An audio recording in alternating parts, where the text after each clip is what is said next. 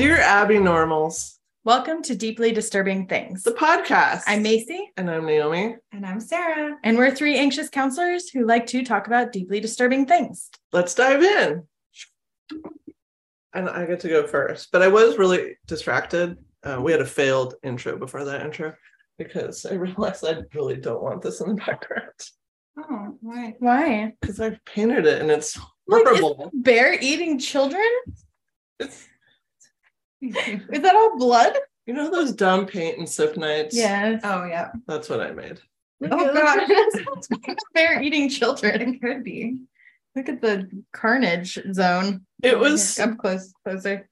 It was one of those that looked Yep. way better at the time. And then the next day I was like, what in the actual? I've done it before too, and I'm like, oh, I'm so proud of this. And then, yeah, you're right. After it's like, I Okay. shouldn't probably do this. And that was supposed to be a dog, not a bear. Oh, Really? It really is a And really see how bad it is. Good bear. It's a really good bear. The butt to head ratio is on You point. should have just went for bear. So bad. Gone. Just go for bear. Are we in front of the heater? What is I happening? know, Like, so I'm like, how are you? We The heater are. The heater's right there. Is it switched off? No, I can tell you it's You can not. close the vent, Sarah. It's like old fashioned where you go. It's like a sauna. There you Left. go. Yes. All right. I get to go first tonight. It's gonna be a long I might podcast. have to take My topic's a bit sad. So Okay, so readjuster. your Affix. face. I'm going to talk about hikikomori syndrome. Okay. That's a Japanese word. And linguistically, it's a combination of the word hiku, or draw or pull, and komoru, or seclude oneself. So it's about withdrawing from society, pulling back, being a shut-in. I think something similar to this exists everywhere in the world, Mhm. but there's unique aspects of Japanese culture that make Mhm. hikikomori syndrome a unique phenomenon in Japan, I believe. So we'll talk about that. Is this gonna tie in a little bit with like the suicide forest stuff we talked about? No. Okay. I mean, no. No? I mean, indirectly. Indirectly. Everything's connected, as we've established. Yes. A 2015 review proposed 3 possible reasons why someone might turn hikikomori. It could be an overdependent youth that grew up with smothering families where they never gained autonomy or learned to trust people. So sort of like we have helicopter parents here. And, you know, a lot of people have given millennials a bad rap, calling them snowflakes and all that, because feel like they can't really adapt to society. And Sorry, I was noticing the other rabbit on the table right there. rabbits are everywhere. Year of the rabbit. Year of the Rabbit starts tomorrow. So another theory could be it's maladaptive independent youths who grow up in dysfunctional families, and that led to bullying and not having good relationships in school. So you'd pull back from society because you're not fitting in, because you had problems at home, and it sort of snowballed. And then the third theory is it's counter-dependent youths who are so burdened by like the pressures of achieving in school and careers that they withdraw from society. So those are 3 theories that have been put out about this. So as we go through it, you can think about what you think might be the causes of this. This has been described as a serious social issue in Japan for decades, but now it is getting worse. Hikikomori are those who withdraw from school or work and social life and just drop out completely from society. They may live off their parents, so they may completely rely on parents to support them, to buy food and, you know, provide housing. They may play video games all day, all night. Sounds, yeah. So to qualify as being hikikomori, you have to have confined yourself in your house for 6 months or more. So I think that's it. Yeah, that's a kind of a distinct feature from Yeah. some things that I'm thinking about, maybe some US culture things. I mean, I kind of thought about, remember when World of Warcraft first came out and it was like people were like not feeding their kids and not eating. I mean, that still happens. People still play World of Warcraft. So this isn't just video games. So there's a lot of, I watched a ton of documentaries about this, and some people don't even play video games, but I think that is an aspect of it. Mm-hmm. Maybe a subculture of hikikomori that are super into video games. Mm-hmm. So 6 months or more, totally confined in your house, not going to school, not going to work, not participating at all in society. So last year, 2022, in Japan, there were 1.15 million people that were identified as hikikomori. Wow. So looking at how that breaks down by age, so the younger set, ages 15 to 39, was 541,000, so just over 500,000. And then ages 40 to 64 was the bigger percentage, 613,000. I'm sure the data would be hard to get on this too, because with, the stigma associated, it's probably underreported, would be my assumption, that families don't want to acknowledge it. I 100% agree with you. It's likely underreported. Mm-hmm. Concerningly, these numbers have doubled in the past few years. And that age group, that's the older age group, that's the larger age group, that is where this is becoming a big problem. Because if you're an older adult and you're living with a parent, relying on them to support you, what happens when the parents die, switches, or go into a care home and you've never cared for yourself and now you're 50 years old? Big problem. That's a big problem. So they're calling this the 80-50 problem, because elderly parents in their 80s are now supporting hikikomori that are now in their 50s. Jeez. And it's been going on for decades. So their children, that are old, just don't have any life skills. They've not worked. They may not even know how to cook themselves meals or do anything like pay bills or any of that. Hikikomori are mostly men, but it affects all genders. So a couple of case studies. I watched a bunch of documentaries. One individual had barely left this tiny little room he lived in for more than 10 years. He said he keeps the TV on 24/7, even if he's not watching it, because the sound is comforting. And when it's silent, it reminds him that he's alone. He never leaves the house. He said he might spend the day on his futon just staring at the ceiling. And he said everything was fine in his life until he was bullied by his professor in college and by other students. And this trauma made him turn against others. And really, for him, he said it made time stand still. Like he didn't progress beyond that point. So at this time in the documentary, he was 32, but his room looked like a teenage room, like it's same stuff, same, decoration, same manga books all on a shelf. Well,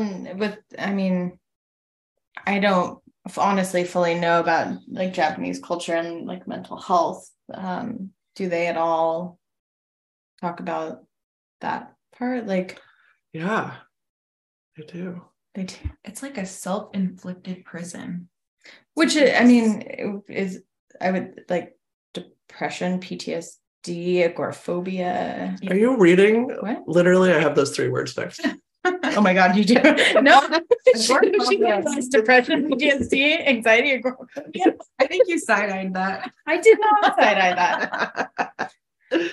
So this individual said he's afraid of the world. Even a phone call or an email stresses him out, or obviously mental health therapists in this room. Hikikomori are unable to comply with Japan's strict cultural expectations for social interaction and the high value placed on work. Right. So when they can't do that, it makes them feel worthless. Right. There's a lot of shame attached to this, not only for the hikikomori, but for the parents of hikikomori. Activists, like everything, really. So this person relies on his mother to provide food for him. She spoke on the documentary saying she's ashamed of her son and tried to encourage him to go out, get a job. But is, a decade later, nothing's changed and has really given up and is at a loss for how to help him. Mm-hmm. So my mental health, my mental health mind's going. I'm like, depression, like could it be PTSD? Are we looking at anxiety, agoraphobia? But then I dived into this, like, how is this related to, mental health diagnoses as we understand them here? So hikikomori is not an official mental health diagnosis, but has been defined by Japanese experts as having criteria. So it's not in the DSM, but there is criteria that they've defined. So one is you're spending most of the time at home. 2, no interest in going to school or working. 3, persistence of withdrawal for more than 6 months. 4, exclusion of schizophrenia, mental retardation. I don't believe we use that word anymore. Intellectual disabilities, I'll say instead, and bipolar disorder. So they're excluding those 3. Okay. And then that actually ruled out one diagnosis I was considering. Yeah, and they will also exclude anybody who has personal relationships, like friendships. Okay, so if you have friends, so like if you have actual friends and you're playing online with friends, you're not hikikomori, according to this definition. Okay. Yeah. Well, and I'm curious how they define friendship too, because there's a lot of people who have, like, even my niece and nephew have online friends that they've never met before. Right now. Yeah. Feels like summer. And you're wearing a black cloak. Might as well just start taking it off. Thank God I'm wearing it. And a long sleeve shirt. Sleeveless. Oh, it is a sweater. She's wearing a sweater under. I hope you have a tank under that if you have to go down another layer. At least the heat's off. So I think there's varying views on seeping in still. The mental health aspect of this. One person, this quote I grabbed off a hikikomori website, said, "Not a mental illness, just I don't feel like working." Frustration and despair of middle-aged hikikomori. So, I mean, and could it be like what we call like the midlife crisis, that is like, well, sometimes starts somewhere and starts in teens. Well, that's what I'm saying. Yeah. Like maybe it starts from that, like, I don't wanna, to I can't, and I want a red car or big truck.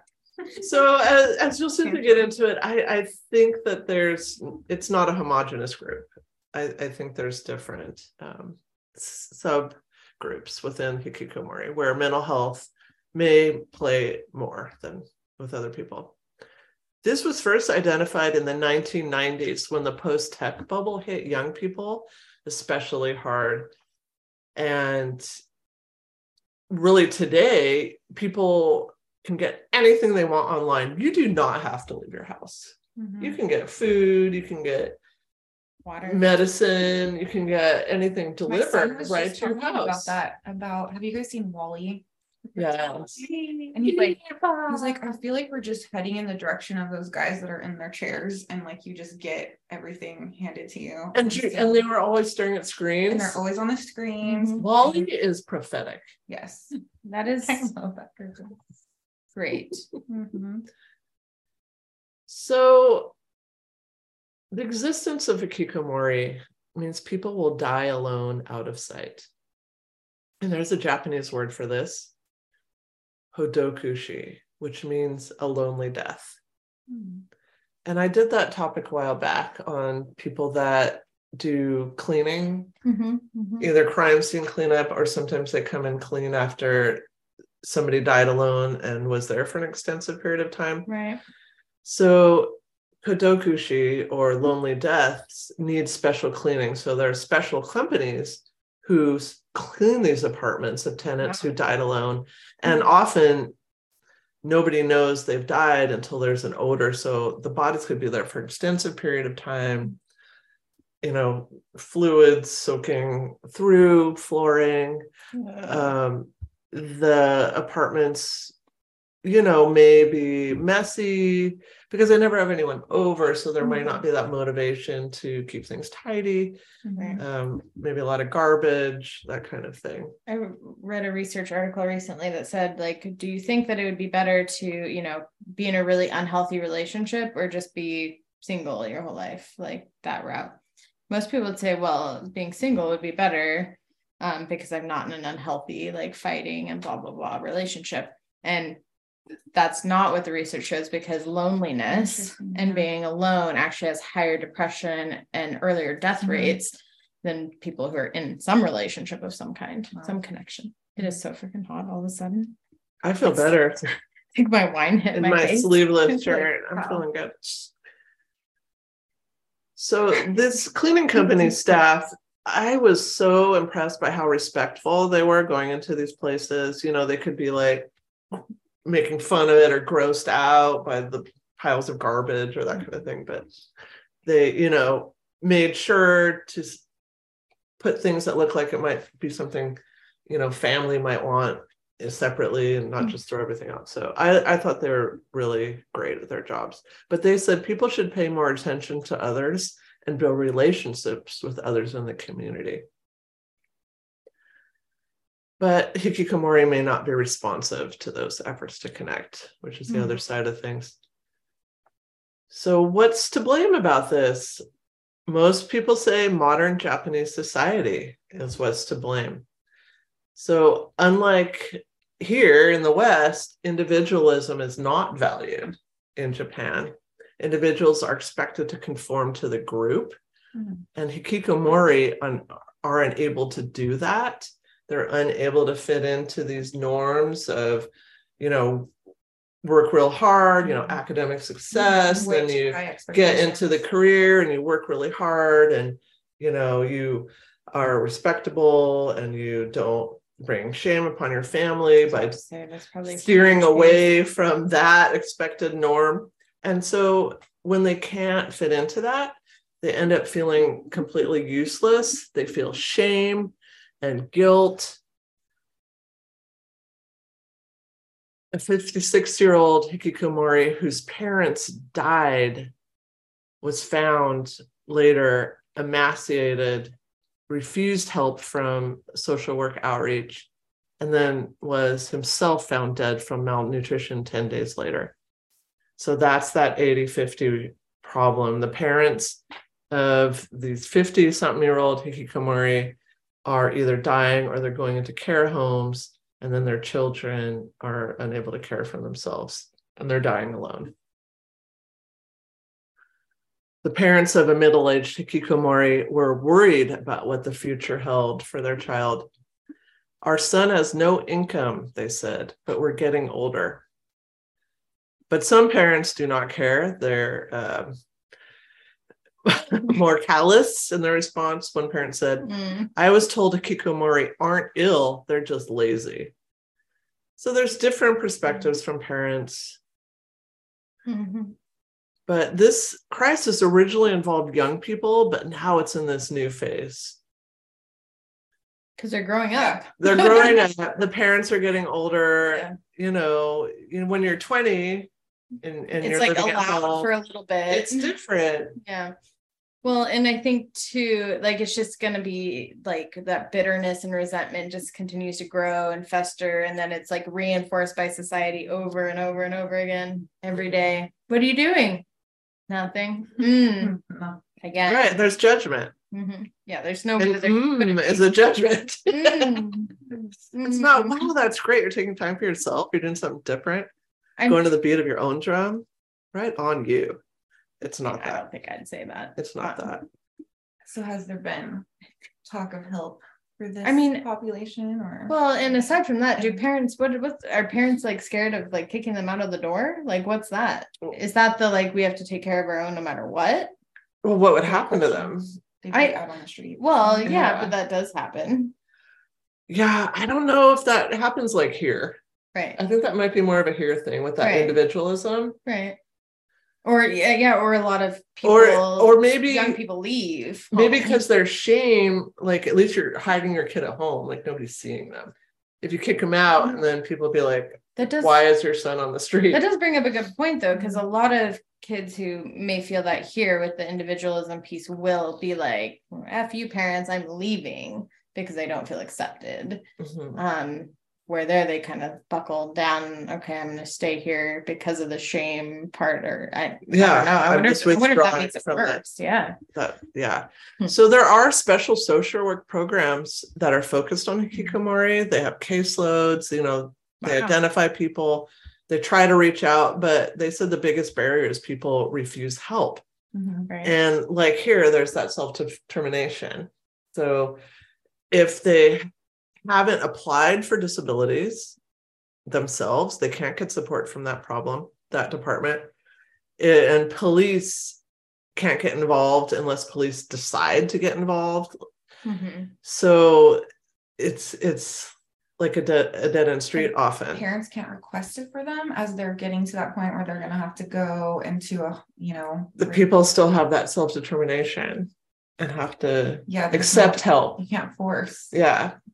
You can force them off your property, though, but that's where I think the line is on the parent side. Is like, I don't know, maybe that's too. Yeah, I don't know if culturally that is a thing. Yeah, I think you would want to hide it. Right. Like, at least if they're in your house, nobody seeing that, you can just deny it. Right. What son? Well, and like, I'm wondering about like. Of course, this is conjecture. If you're in Japan and you know something, please tell us. Right. I'm very culturally separated over here. So even things like LGBTQ plus stuff, I'm wondering like how much of that is like, how many of those. Oh my God, I'm going to get into that. I'm sorry, I know your topic before you say it. I hate being predictable.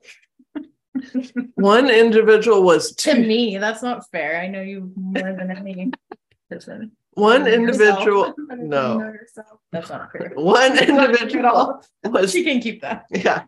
One individual was too ashamed at being unemployed to reach out for help, even after his father that he was living with died. So he lived with the corpse for 6 months.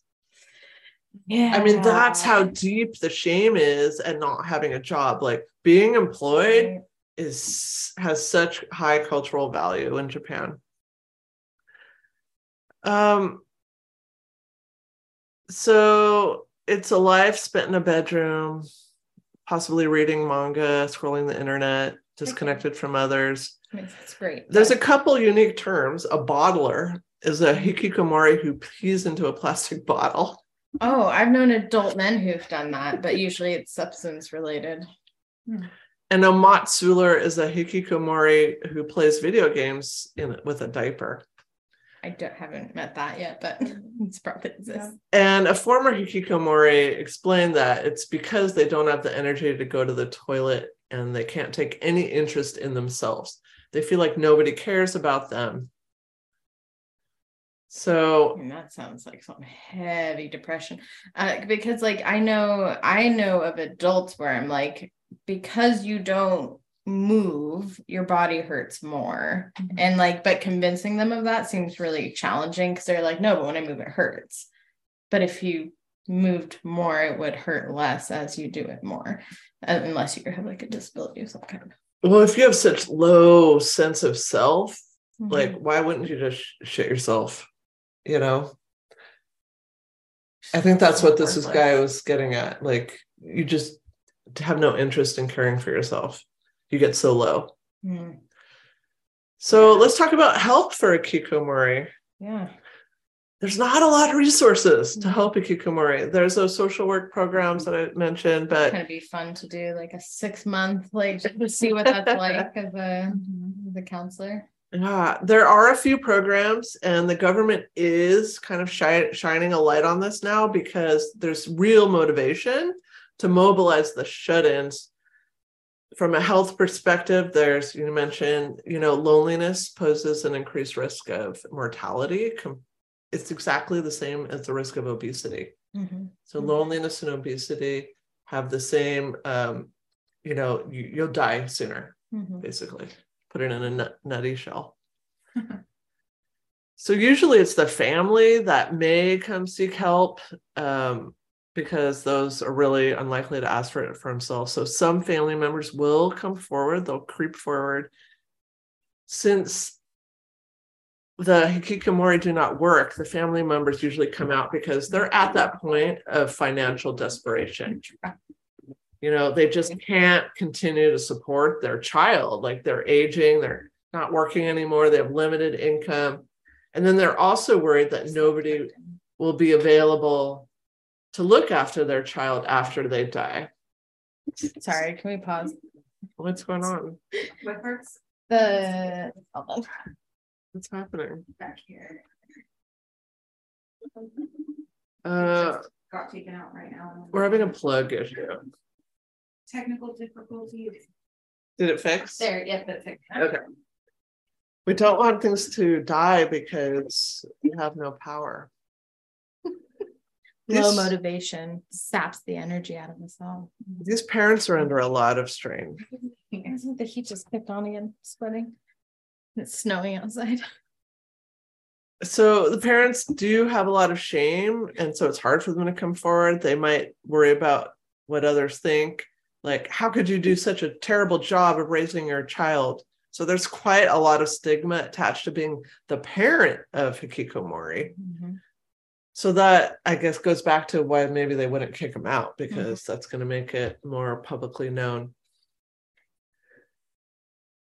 So a program that I looked at utilized former hikikomori as peer support counselors. So I thought that was a good idea because the hikikomori might connect with them more readily. Contagion. Like, less defenses, like, okay, you can relate to me. You know what it's like to wear a diaper and play video games. Like, it decreases some of the shame. Right. So one hikikomori of 14 years shared his journey and said people ask him, aren't you embarrassed to still be like this at your age? He said when he was younger, he had a difficult time fitting in and having conversations with others. And later he had trouble fitting in at work. He made mistakes. And this really speaks, I think, to a different culture than here. Like, for him, that was stressful because it put a burden on others. Right. His mistakes made others have to have stress or work harder. Like, here, I think we would experience that differently, making mistakes. Right. It would be more self-centered, not other-centered. Right. Yeah. So he said it was built up stress from dealing with humans, which I get. Yeah, totally get. He said he kept it inside, and then just one day something broke. And then when he became a hikikomori, he felt safe. So there's that instant relief from that stress. Yeah. Like, once you withdraw and you don't have to deal with that, you feel safe. Yeah, it's like 3 days into your vacation, the first 3 days you're still thinking about everything. And then that 3 days hits and you're like, I'm on an island. I'm in the middle of nowhere. I'm like, I could do this forever. I have no responsibilities. Good luck getting a hold of me. My phone is back in the hotel room. I threw it in the water. I mean, I wouldn't do that. But yeah, I totally get that. Like, once you give yourself permission to turn off, it feels really good. Yeah, I recommend everybody read this new book called Rest is Resistance by Tricia Hersey. Presents a new perspective on grind culture and why it's detrimental to all of us and what we can do about it. So this person said, once he confined himself in his home, he felt secure. He had that sense of safety. So now, in recent times, many hikikomori later, after quitting their jobs, after experiencing some depression, some are finding they had undiagnosed learning disabilities or are neurodivergent. And finally, things are clicking. So before, they felt frustration with themselves and blame for not knowing why their personalities and behaviors were like that. Like, why weren't they like everybody else? And then some, do become hikikomori as children, but most experience this after they go out into the work life environment and they suffer setbacks, like they're not able to fit in, or they have some kind of traumatic experience on the job. And after they leave work, they get more and more disconnected from society. And the longer they're disconnected, the harder it is to rejoin. That's so true. Like even just as a counselor seeing clients, because there's periods of time where I may not have as many clients.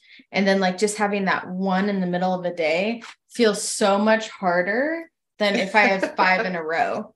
Because like you just get used to not, and then you build up anxiety and apprehension, and then you're like, oh, okay, that wasn't so bad. And then it's over and you have more time again. I felt that working at the school when you get the summer breaks, and it was so wonderful. But then your endurance level goes down, and then you have to like build it back up again. So difficult. That's why year-round school is kind of a good idea in a way. Yeah, because you just sustain it. But let's not have kids start so early in the morning. 9:30. Like fine. If I don't have to do that for work every day, why do kids have well, to? And like teenage brains, for? Research has showed teenage brains do not wake up till 9:30 in the morning. Why has nobody changed this yet? I hate it. Because nobody has listened voted to our podcast. Us as president. Presidents. We could have a thruple presidency. Oh, yes. Let's do it. How would we like run? No, how do we combine our 3 names like how you would? A portmanteau. Yeah. I don't know. Naomi, Sarah, Macy. Nara. Nissanem? Nissera. Is that too close to S&M?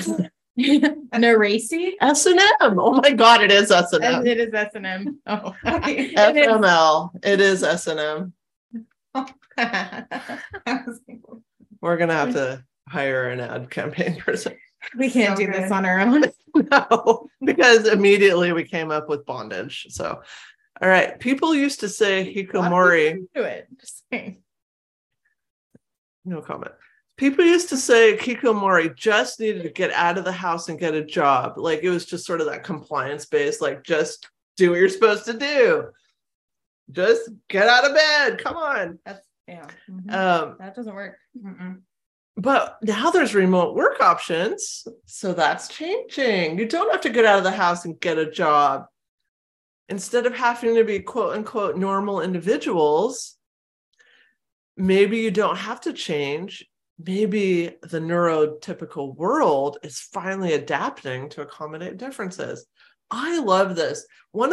For me personally, one of the best things about the COVID years is I was able to attend so many huge conferences because they were virtual and I'm terrified of flying. And plus I don't like traveling anyway, because I like being at home and, and I have people I have to take care of. Like the world adapted to me and I thought it was great. It was like it widened the circle. I didn't have to, figure out, because travel is also expensive. So that excludes people.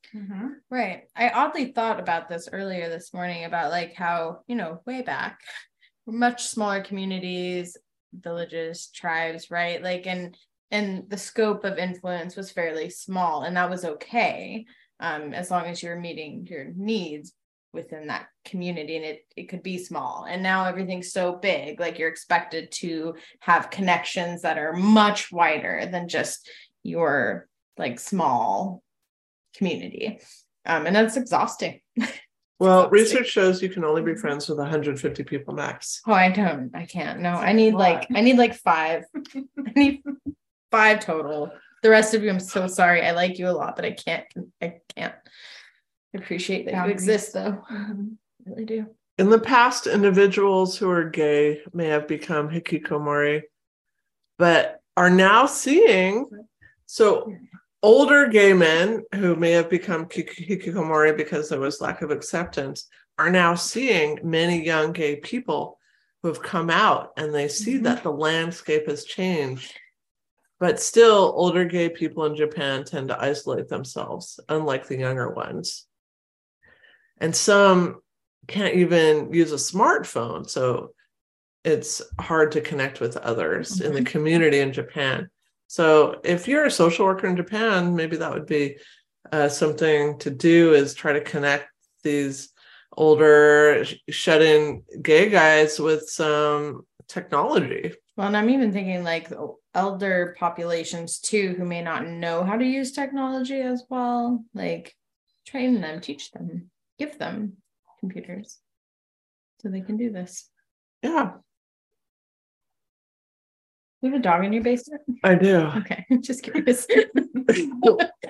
One former hikikomori. There are people in the basement as well. My ex-husband lives in the Okay. basement. I thought it was outside. No, it's like, no, it's definitely in the You're basement. hearing it through the heater vent. Or it's a ghost dog. There's only one furnace. Portal. There's one No, it furnace was definitely down, not up. for this entire building, so the sounds travel through the heating ducts. This lighting is great because I'm sure I'm actually beet red right now. Yeah, you too. Yeah, you too. Yeah. One former hikikomori said, if you're neurodivergent or a sexual minority, the normal people we imagine in our heads don't really exist. We should acknowledge that having something different is what is normal. I loved that. I could totally relate to that.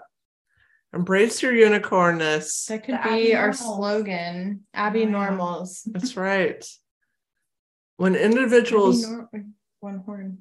do want to reconnect with society, they can take baby steps, starting out gradually. So if you never go out, maybe just start going out at night.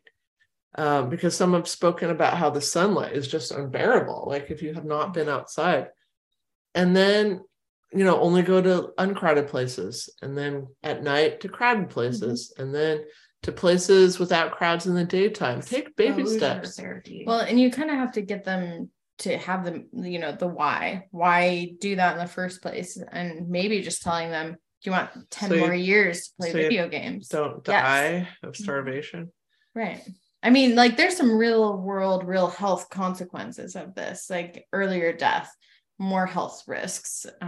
You may not be able to fend for yourself.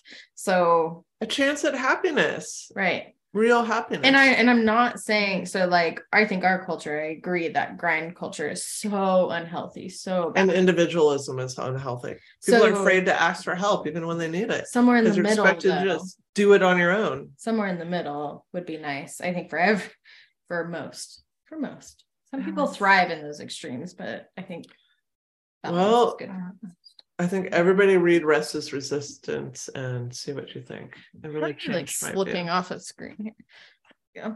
Don't know. So to wrap it up, a positive program, It's a good little look for you. I like it. Cafe Just all- Smile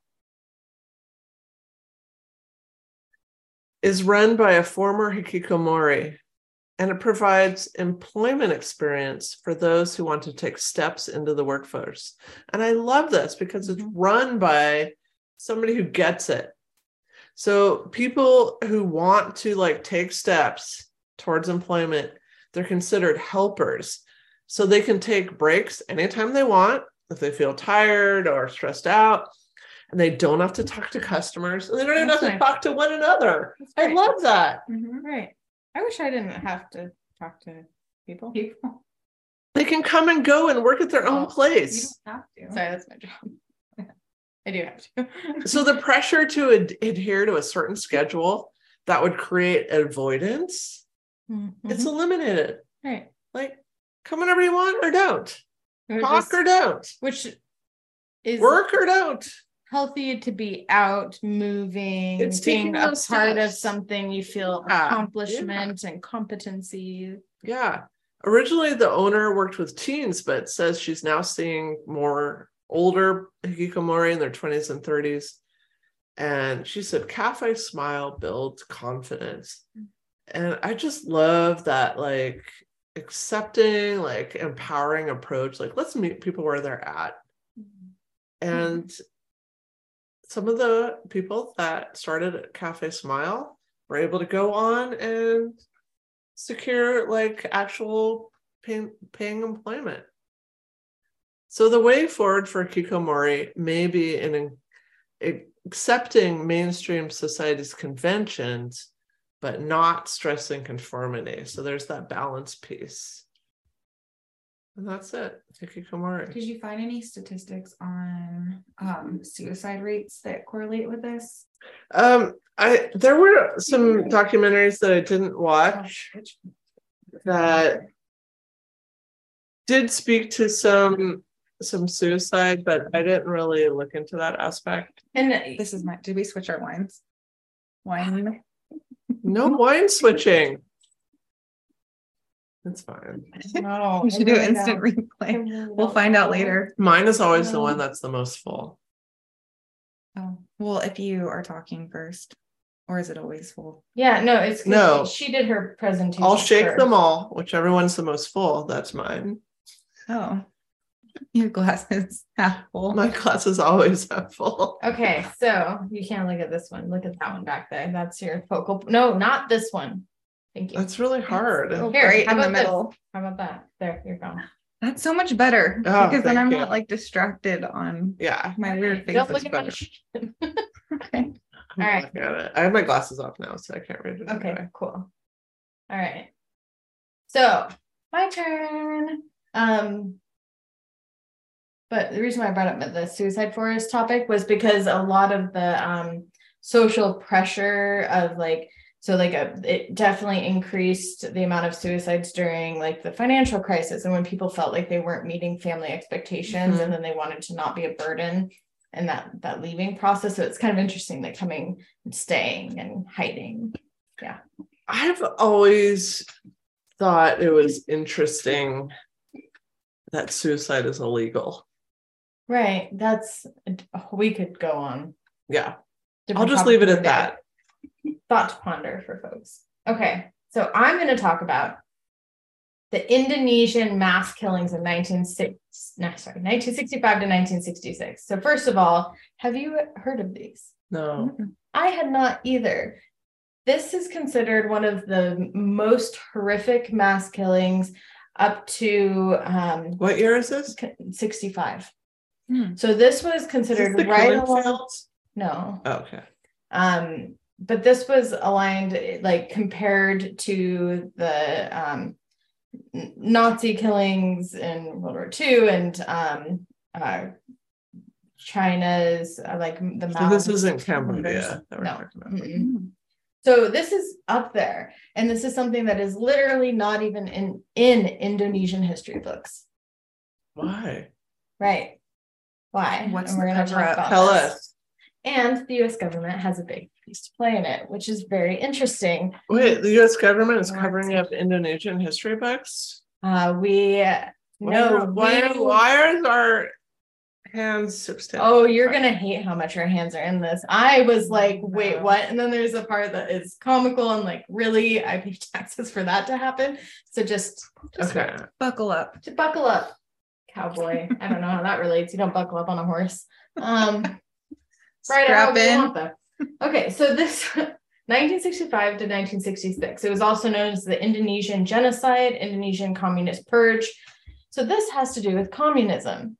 So you can start to see some overlap immediately in the US during that time that was happening. So these were large-scale killings and civil unrest that targeted primarily Communist Party of Indonesia, PKI. So what I want to make clear here is that this is not like Vietnam War, where people were killed and it was a war. This is just a political party that is separate from the main. But U.S. was involved? Yeah, we'll get there. Mm. Yes, we'll get there. Don't you worry. So Why don't there we were have other. such long fingers? Who does? U.S. Oh, I I was don't like think they're really long, short finger. creepy fingers that just trail and tendril places Oh, they shouldn't be. And that's why, like, I'm kind of horrified that I've never heard of this. I've never been taught I this. haven't And heard of or been taught anything. well, to and be then honest. I'm going to read you what the U.S. news reported after this here in a while, and it's going to make sense why it never has been a flag on the U.S. American brains, because we've Okay. kind of been brainwashed in a lot of ways. Hmm. So other affected groups, I do want to name some other groups who were affected by this. People who did have communist sympathies. So that means that they may not have even been party affiliates, but they were identified as having sympathetic to the cause. Jirwani women, ethnic Javanese Abagan, ethnic Chinese in the region, atheists, and alleged, quote, unbelievers and alleged leftists. So this actually did impact a lot of people. So the estimates are between 500,000 to 1 million people were killed. A lot of people. Right. So this is a lot. This is a lot. So during this time, and so this was from October 1965 to March 1966. That's a pretty short time period for this many people to be killed. So the atrocities were instigated by the Indonesian army under Suharto. These names are going to be similar here in a minute. So Suharto with an H versus the one with a K. We'll get there. So, and they received support from foreign countries such as the US and the United Kingdom. We'll talk about how and why in a moment. So it began as an anti-communist purge. There was a controversial attempted coup. Is that what they call it? Coup or coup d'etat? The takeover. A coup d'etat by 30 September movement. According to the most widely published estimates, so from the Indonesian government, it's like they're estimating on the lower 500,000 side. On more independent sources, it's going up to the 1.2 people killed side. But there's no historical documents in Indonesia about this happening. So from who died, how it happened, all of that has been like purged. I mean, that's like in our field. If you don't document it, it didn't happen. Well, they probably documented and then burned it. Burn your journals, also an episode. But they're really relying a lot on US documents, which makes me concerned too about the validity of what's in those documents, since we were contributing to why this happened. Okay, so that being said, there was the purge was a pivotal event that transitioned to what they called the New Order and the elimination of the PKI as a political force. So the PKI was actually had control for a while, and they were doing relatively well.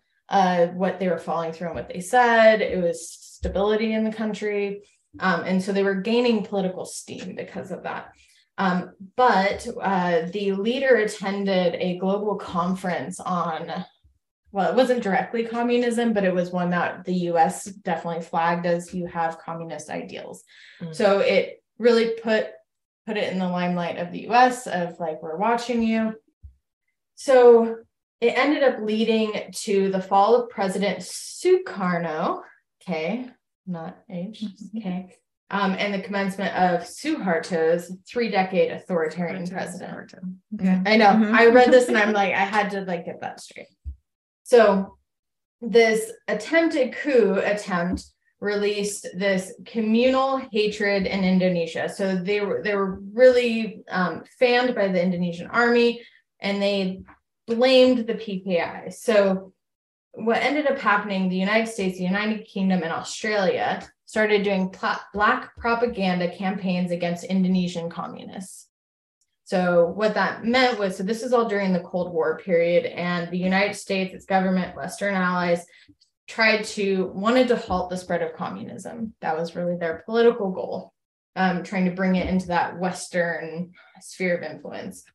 Britain had reasons for seeking Sukarno's removal, as its government was involved in an undeclared war with the neighboring Federation of Malaya and a Commonwealth Federation of former British colonies. So multiple hands in the cookie jar happening.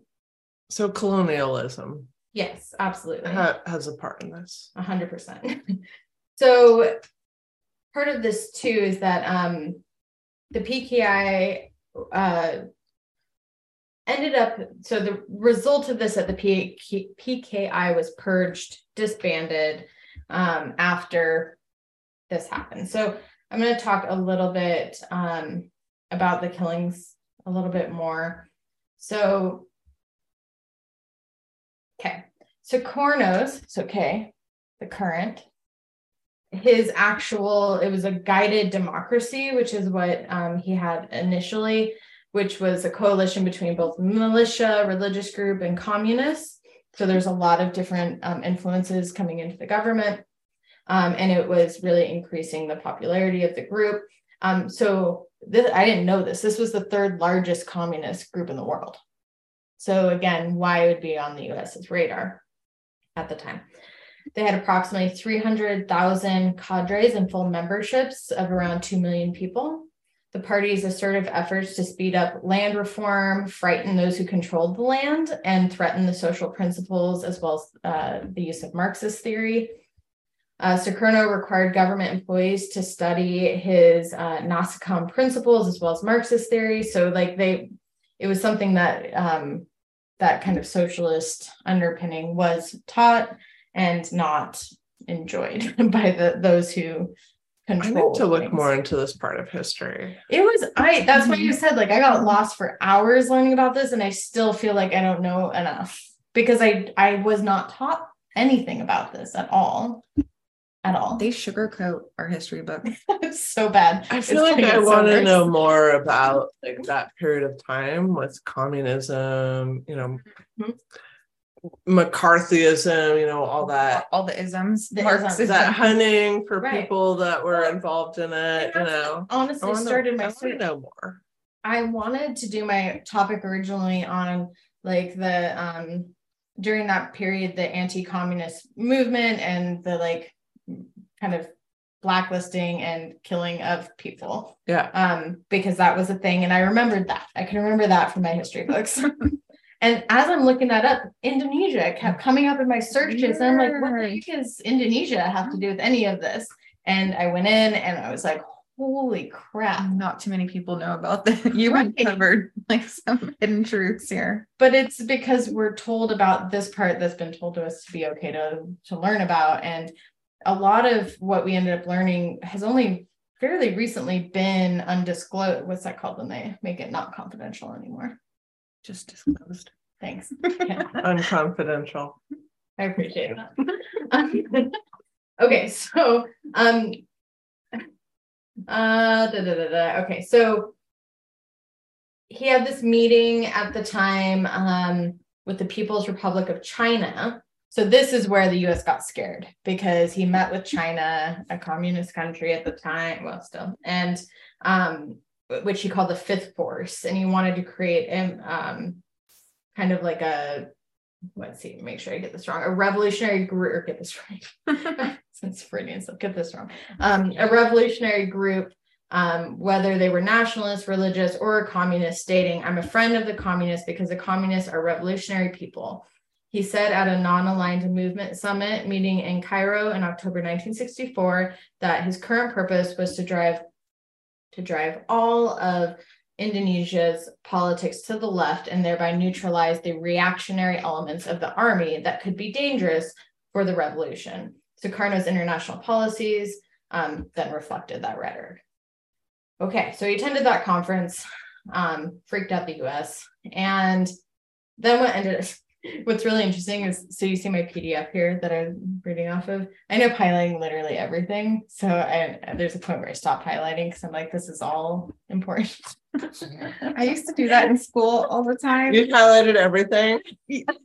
Oh my God. This is so weird because I just met with a client this afternoon and we were talking about, because they weren't sure how to take notes in class and creating anxiety. And so I Googled, how do you take notes? And they say, don't fucking highlight. No, I know. Because they're like, list making is bad too. List making. They say it pulls focus actually from what's actually important. And most people over highlight. Oh, yeah. Yeah, like that. Not a sentence. Yeah.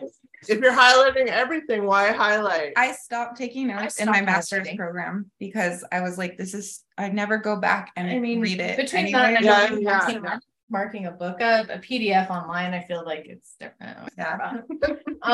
Okay, this is the part that I was like, roll my eyes, I pay taxes. Okay. Yeah. Okay, don't read it. I'm really not. I'm just like you're just central, so I have to. And I just see orange. That's fine. It's all. Okay. So here's the deal: is that up to this point, the U.S. is already freaked out by them.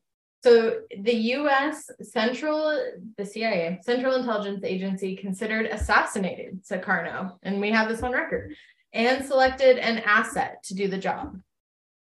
But instead of doing that, here's what we did. I mean, I don't want to use we.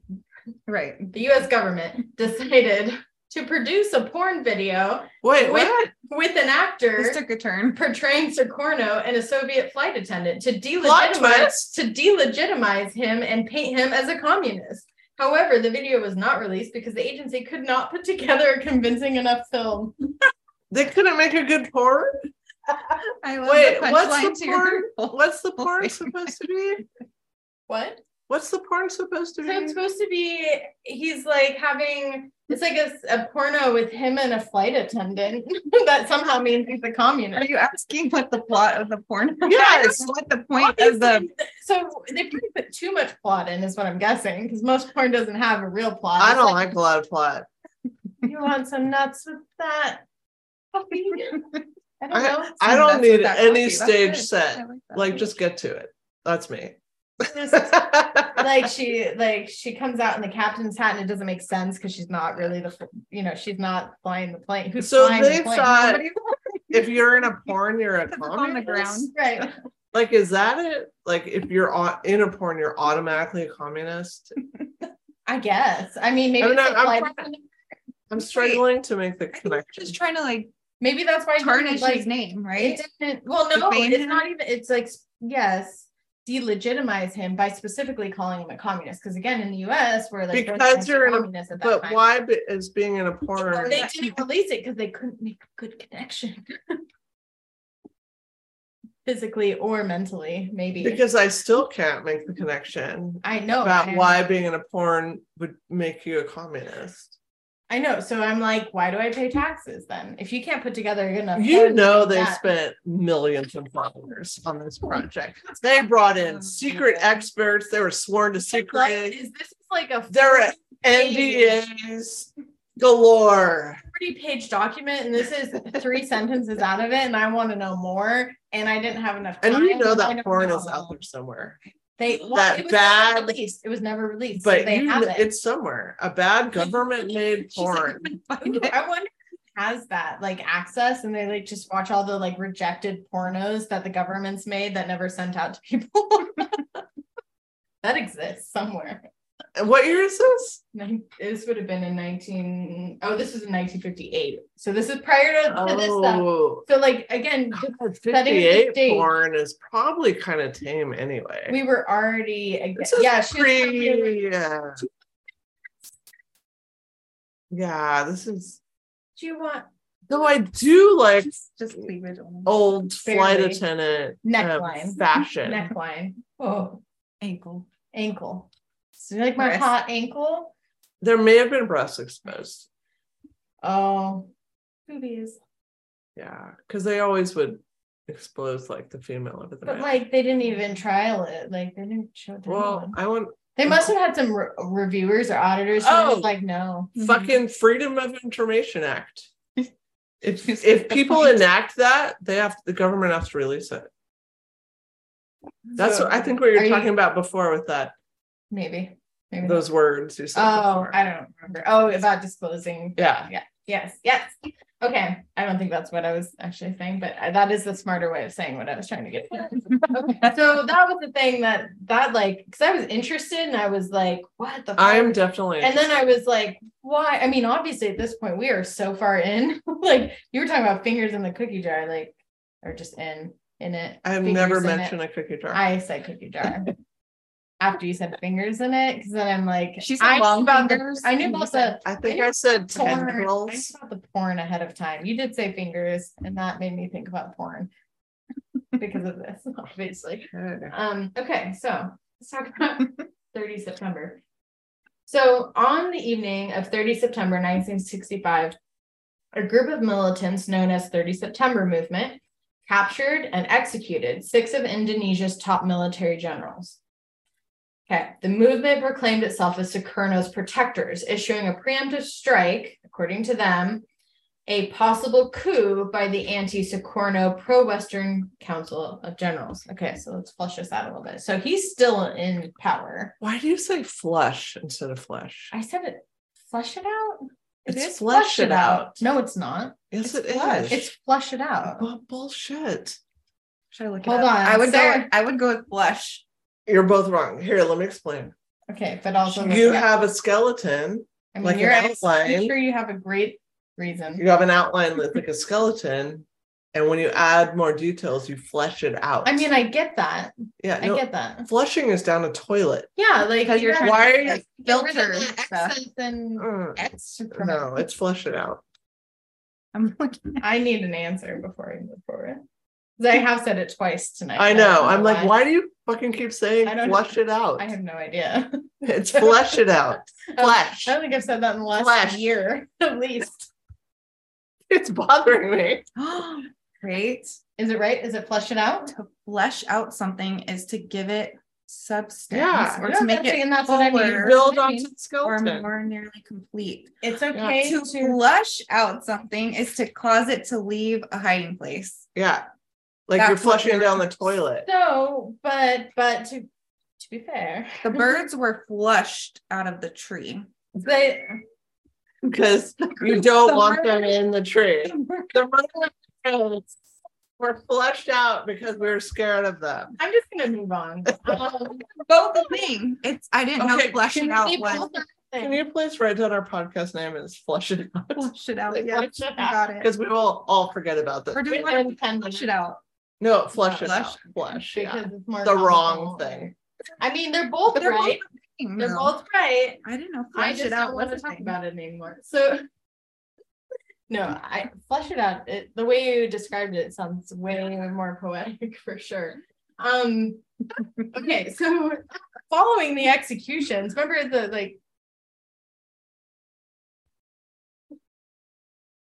following the executions, the movement's forces occupied the square in Jakarta. So Jakarta is an interesting thing because Where there's is been that?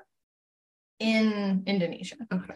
So there's been other like situations like this in other countries where US has backed in a similar way. And there's one specifically in this very long article that I can't remember the name of, where they actually spray painted Jakarta on the wall, referencing what happened here. Interesting. So it is known, even if we don't know it specifically here very well. So We don't really know anything, I to be know, fair. it's so bad. So what's interesting though, so that happened, and the leader, Sukarno, said, "I'm not part of this. Like, I don't align with this. This isn't me." He's already in power, first of all, and this is like to prevent some future thing, is basically what the people who did it said. And he's like, no. And the people this group of people who did this were, what they had said were mostly, their words, not mine, illiterate peasants from remote villages, like poor, impoverished peoples who came together in anger and did this. It's not like a militia group that he put together. And I think that's important because what happened then is that all of a sudden this military propaganda campaign came out from Suharto, he immediately deployed troops, dispensed a movement, trumpeting the movement's action as a danger to the nation. So he's using this now as a political platform. So he began to sweep the country on October 5th, the Armed Forces Day, and the day of the 6th General State's funeral. There's graphic images and funerals of the people who were murdered, tortured, and even castrated. And he circulated them around the country. So everyone's seeing this. Again, the actions of a bundle of people that weren't connected to the actual government at the time. The campaign was successful, despite a lot of falsified information, convincing both Indonesian and international audiences that the murders were PKI attempts to undermine the government under Sukarno. So, these people are trying to undermine the government. It's PKI, and built up tension, hatred that was already kind of building under the surface. Gesundheit. Thank you. So a total of 12 people were killed that night. Suharto ultimately presented it as a nationwide conspiracy to commit mass murder. And millions of people associated PKI with this. And one thing that they found was that this movement, so he tried to make it sound like this big mass murder happened and that their movement came as a direct result. However, that happened, and between that moment, the movement ended, and the moment the armed masses, the mass armed arrests began, it's a lot of words. There was a whole 3-week period where nothing happened. There was no violence, there was no civil war unrest, like nothing. So this once isolated event happened by people who were not connected. 3 weeks of just pure silence happened, and then a response came. From who? From Suharto, who said that this was a mass murder, and they're responding to this mass murder threat to the government. Interesting. Right. Okay. So then what happened? So Sukarno still this whole time is constantly protesting this purge, saying that, so the army is getting involved now, and he's saying that this is burning down a house to kill a rat. So this is where the army is doing something separate from the government. So Suharto over the army is now acting independently of Sukarno. So it's so confusing because the names are so similar. I know. It took me a bit. So the army started stripping top civilian military leaders who may be PKI affiliated, just started stripping them out of their positions. Leading PKI members were immediately arrested, and some were executed pretty immediately. Army leaders organized demonstrations in Jakarta. So this is where, when it's referenced, it's kind of referenced from this point of, we're going to put you on display, execute you. So this anti-communist group that was formed included the army-backed Indonesian Army Students Action Front and the Indonesian Youth and Students Action Front and the Indonesian University Alumni Action Front. So a lot of young youth. A lot of action fronts. Right. Ended up dying in this. So a lot of the... I laugh and then you say that. I'm like, I know. Sorry. I'm like, yeah.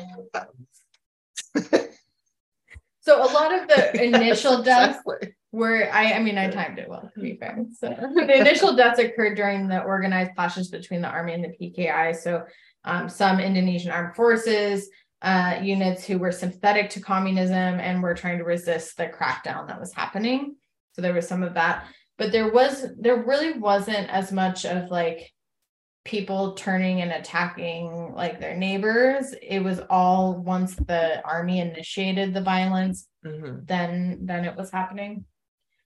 So Sukarno's presidency is starting to unravel as this is happening, and Suharto begins getting more control following the coup attempt. The PK's top national leadership was all hunted, arrested, executed. And then in early October, PKI chairman Dupu Nusantara flown to Central Java, where the coup attempt had been supported by leftist officers. Fellow senators were there, and then they all of a sudden, like, okay, this unrest is happening, right? So these leaders come in to like, what is happening? They were arrested and killed shortly after arriving. So party leaders gone, eliminated. Okay. So the massacres themselves, the killing started in 1965 Jakarta, and then they spread. And with that, we don't know many details because, again, we're relying a lot on U.S. documents, and you can imagine that's pretty distant from what's happening on the scenes there. The worst massacres were reported in Aceh, Bali, Central and East Java, where PKI support was the strongest. Situations varied from each of the countries, but the army was really at the center of all of it, and local militia. Communal vigilante action preceded the army sometimes, but not often. It was mostly the army initiating.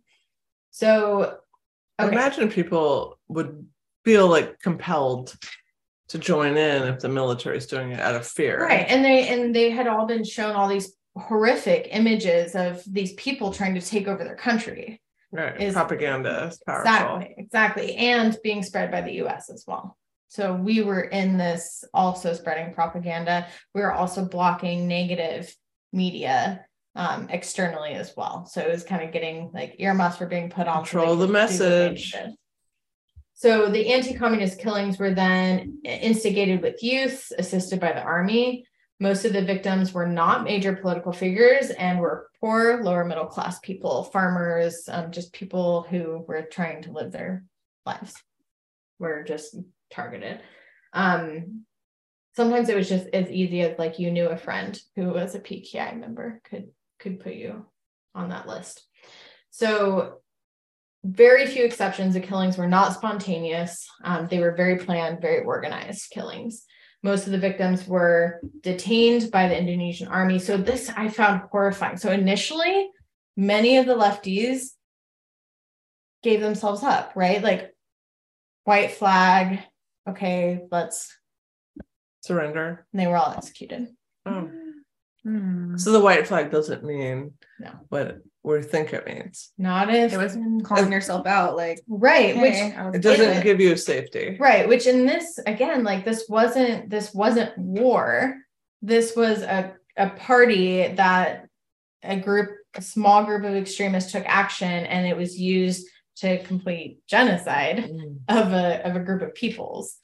And to gain power. Yeah. Exactly. And that excuse helped other countries in political ways. And so it was reinforced, which is just horrifying. Mm-hmm. So they thought it was safe to turn themselves in. It was not safe. One thing that's a little unique. So from these killings were done more like Rwanda than like in Nazi Germany. So it was more person to person than through like gas chambers, things like that. So they did things like shooting, dismembering alive, stabbing, disembowelment, castration, impaling, strangling, beheading with Japanese-style samurai swords. Firearms and automatic weapons were actually pretty limited. And so it was typically things like knives, sickles, machetes, swords, ice picks, bamboos, spears, iron rods, or other makeshift weapons. So very horrifying. This was not a quick death, and many people were tortured before they were killed. Islamic extremists often paraded severed heads on spikes, and corpses were often thrown into rivers. And at one point, officials complained to the army that rivers were getting congested that ran into the city of Surabaya. Congested with due what? to the bodies. All the bodies. So just throw the bodies in the river. Yeah. Have you guys ever heard of that torture technique where they'd have someone like, I don't know, they put a bamboo shoot up you and then just let it grow.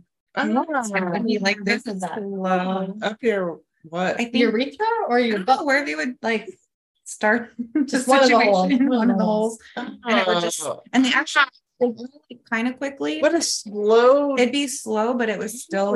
That's so strong. They could shoot out your insides. Wow. Because you said bamboo. Yeah, I thought of that. And I thought of when she said bamboo, I thought of eskrima. I used to I used to take Filipino with the Oh, fighting. cool. Yeah, it fucking hurts. You can hear that snap. Yeah, I mean, when I was training, you slip up, you get hit. Oh, yes. It learns you. Yeah. Okay, so continuing, in some areas of East Java, their members lined up communists, cut their throats, disposed of the bodies in the rivers. There were rows of like severed penises that were left behind as a reminder to the remaining people. Like that. The killings left whole sections of villages just completely vacant and empty. And often their items would be looted or military would take over their housing. Okay, so I also want to speak to local Chinese Indonesians. This was actually deemed as a genocide by, what's the convention? I'll think of it here in a minute because it'll tell me. United Nations. Thank you. United Nations deemed this a genocide. It's about 2,000 people. Winner.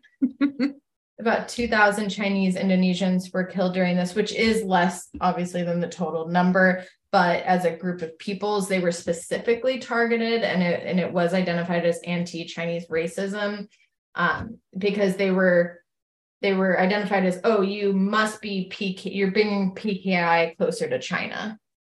So that's why it happened. It had nothing to do with whether they were PKI themselves, not saying that was legitimate either, but because of their origin. So, and predominantly Christian islands is where this happened, of Nusa Tenggara. Christian clergy and teachers often were victims.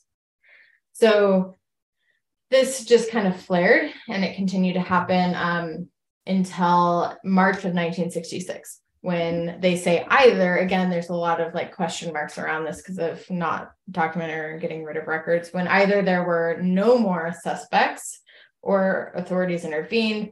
Some residents said that there was exceptionally high flooding in March of 1966, and this kind of signaled the end of the killings. So with that, I want to just kind of jump to, I talked about that. Islam was another group, religious group who was a religious group targeted here as well. Many people who were of Islam faith had to switch to Hinduism or Christianity after this happened. And this like went up until the 90s, which is like insanity to me. So arrest and imprisonment continued for 10 years after the purge happened. And that, again, the 1 million number being probably the actual estimate, but it's hard to know for real. PKI members who were not killed or imprisoned went into hiding after all others tried to, they're trying to hide who they were in order to still live a life. Folks who were put in concentration camps, because I was like, oh, maybe those who did get put in camps got released at some point. It said that the conditions were so bad that most people died within the first chunk of their whatever from just starving or just poor conditions in general. So it wasn't any better in the camps at all. Okay. So then I'm going to just jump down to foreign involvement, because this is what interests me a lot, as well what was our US's role in this. So Cold War happening for the US during this time. The US government and the rest of the Western Bloc really wanted to stop communism. And with this, it's still obscured because there are still documents blocked by the US government. Some have been released, but not all has been released. It is known that at a minimum, the US government supplied money and communication equipment to the Indonesian army that facilitated mass killings, gave 50 million rupiah to the KAP Gestapo death squad, and provided targeted names of thousands of alleged PKI leaders to the Indonesian army. I don't know how much a rupiah is. I don't know that off the top of my head, but good question. Yeah, who was the president at that time? I'd have to check. Was this Roosevelt? Will you look it up? 1965. That was not Roosevelt. Probably not. Probably Johnson, because didn't Kennedy just get assassinated? Didn't Kennedy get assassinated in 63 or 64? What year was this? Looked like 1965. Public education system does not do a service. I have bad memory in general. So. On her phone there was a crack that looked like a rabbit's ass. Actually looks like a rabbit's face. Continue. It also looked like a bunny. Did you see the bunny ears and the little face and the eye? You see that? I got this on Craigslist. Oh, I'm like, why marked up. I put present in 1965 present. I'm like, what is this information? See, I was confused why this was taking so long. It should be autocorrect. Come on, Google. Okay. Everyone internationally is making fun of it. Yeah, that's fine. We know. It's Johnson. Yes, I was right. Johnson. Okay, Johnson. Well, yeah, because he took over because Kennedy got assassinated. Oh wait, right. On November 22nd, 1963. Yeah, when Kennedy was assassinated, Johnson was sworn in. Okay, I know fucking something, people. That's great. So Robert J. Martin's political officer at the U.S. Embassy in Jakarta from 1963 to 1966 told journalist Kathy Kadan in 1990 that he led a group of State Department and CIA officials who drew up the list of 5,000 Communist Party operatives, which he provided to an army intermediary. He asserts that approval for the release of these names came from the top U.S. Embassy officials, including U.S. Ambassador to Indonesia, Marshall Green. So we provided arms, we provided information, we pointed them at it and said, go. Johnson, what were you thinking? So this was 2001 when records, the CIA attempted to suppress records in 2001. So they were going to be released and they tried to suppress it.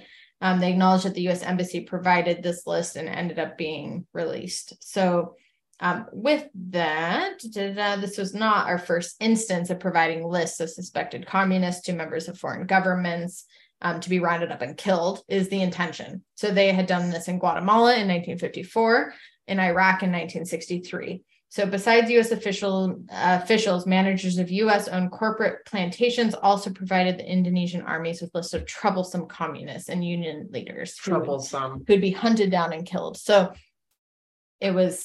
Why is it not killing? Like, why is that the first go-to? We're going to, yeah.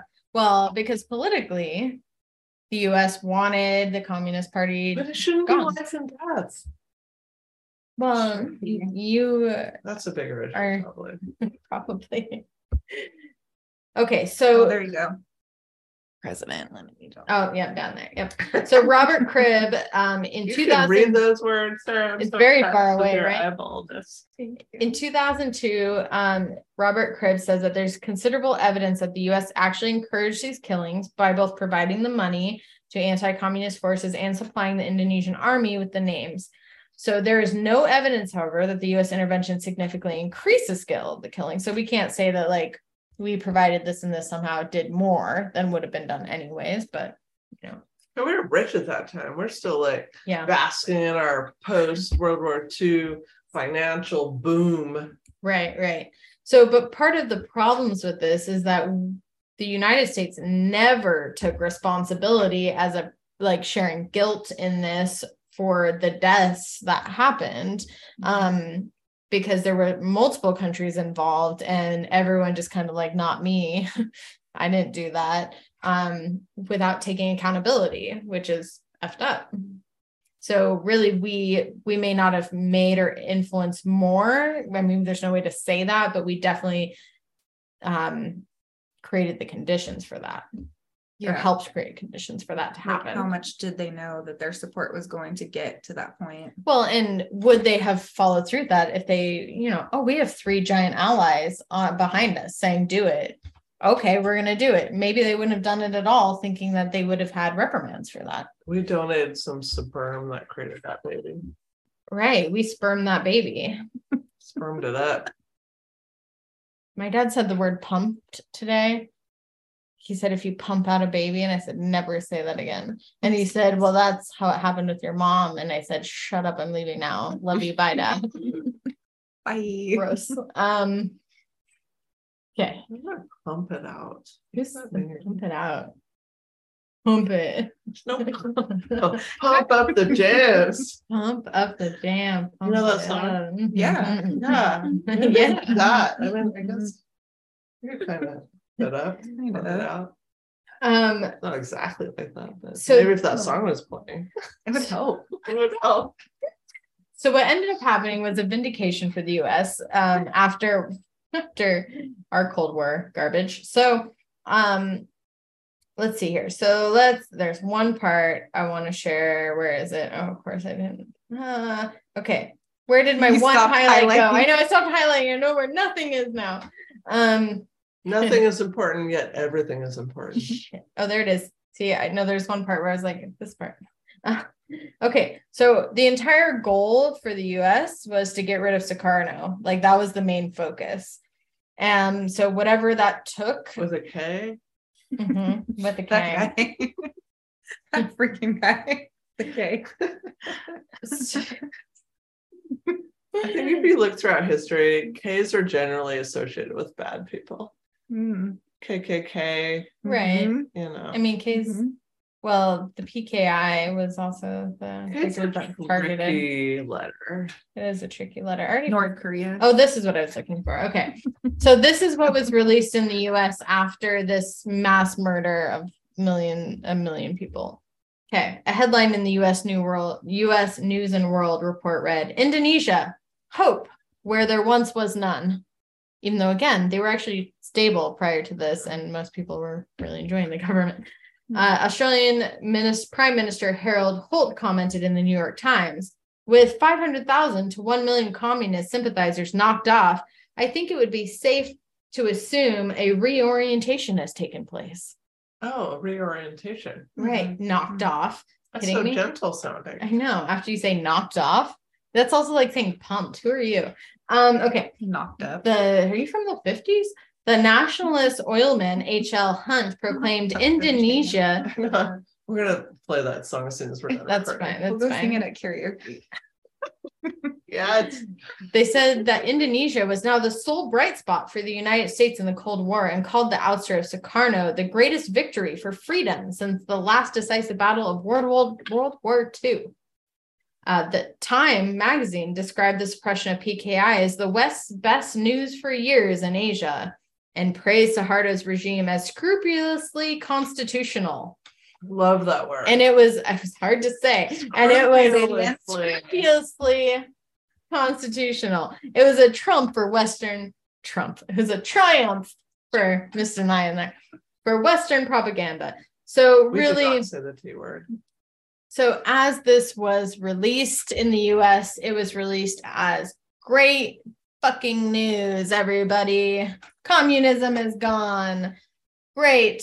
And but we're not telling you how it happened. Well, or anything like anybody in the 1950s, 60s knew anything about Indonesia at all. Yeah. So they're just like, oh, the bad guys are gone and we helped. Oh. We made a porno for that. So easy to control information then. Right. Oh, 100%. Because like you couldn't trip on this like how I did, because I like the thing I thought I knew all of, and then it was, oh no, I don't know. There was no internet in the 1950s. I remember my dad sitting at the computer, all the noises that are computer, and I'm like, gosh, I can fold a whole thing of laundry before it connects to the internet. Oh, I can hear that sound. I know, isn't it just great? Like they couldn't even make it more peaceful. But once you were on, you felt fucking cool. But couldn't they like mute that in the system? You have mail. You got mail. Yeah. I mean, they had to have made that noise. Somebody created that noise to associate the connecting sound. It doesn't just make that noise. F did that. Sure. That's deeply disturbing. Who are you? Are you from the 50s? Okay, that's all I want to do. We're done.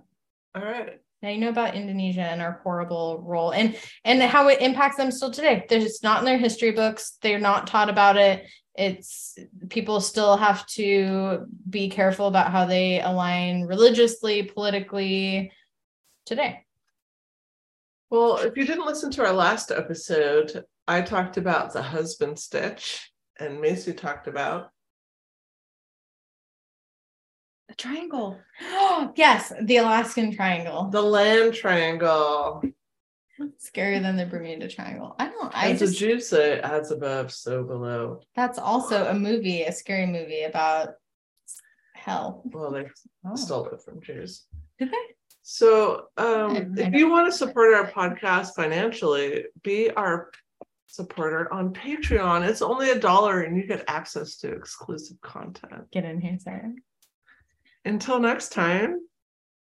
That's a good one. Until next time. Consider balancing conformity with being you. Connect with others so you don't become a hikikomoro. And don't trust your government.